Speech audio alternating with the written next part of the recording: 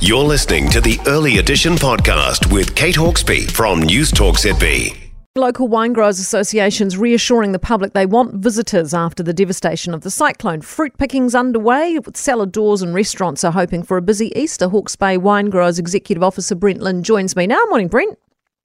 Hi, Kate. Where are you at in the recovery process? Is it all accessible now and open for business for visitors?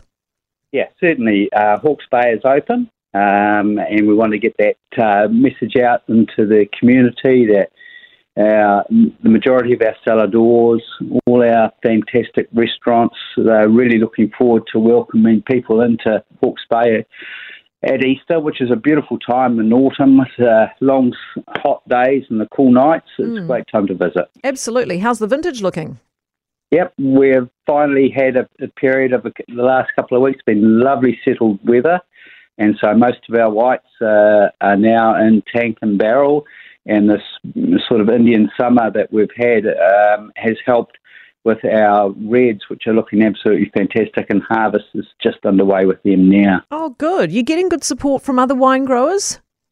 Yeah, look, and it's a pretty interconnected community, so what's really come to the fore is support from around the country, from fellow wine growers, other wine regions, wine lovers, the hospitality industry, and even that's reached out as far as Australia and even into the Napa Valley and California, where many will know the great wine region there. Oh, awesome. So if people can't visit the region around Easter, how else can they support? I guess we can still buy Hawke's Bay wine, right? Yes.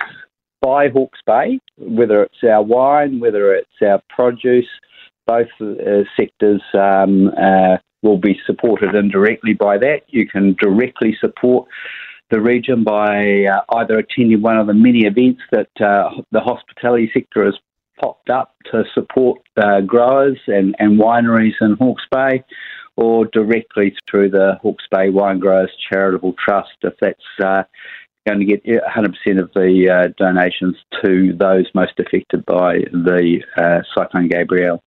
For more from Early Edition with Kate Hawkesby, listen live to News Talk ZB from 5 a.m. weekdays or follow the podcast on iHeartRadio.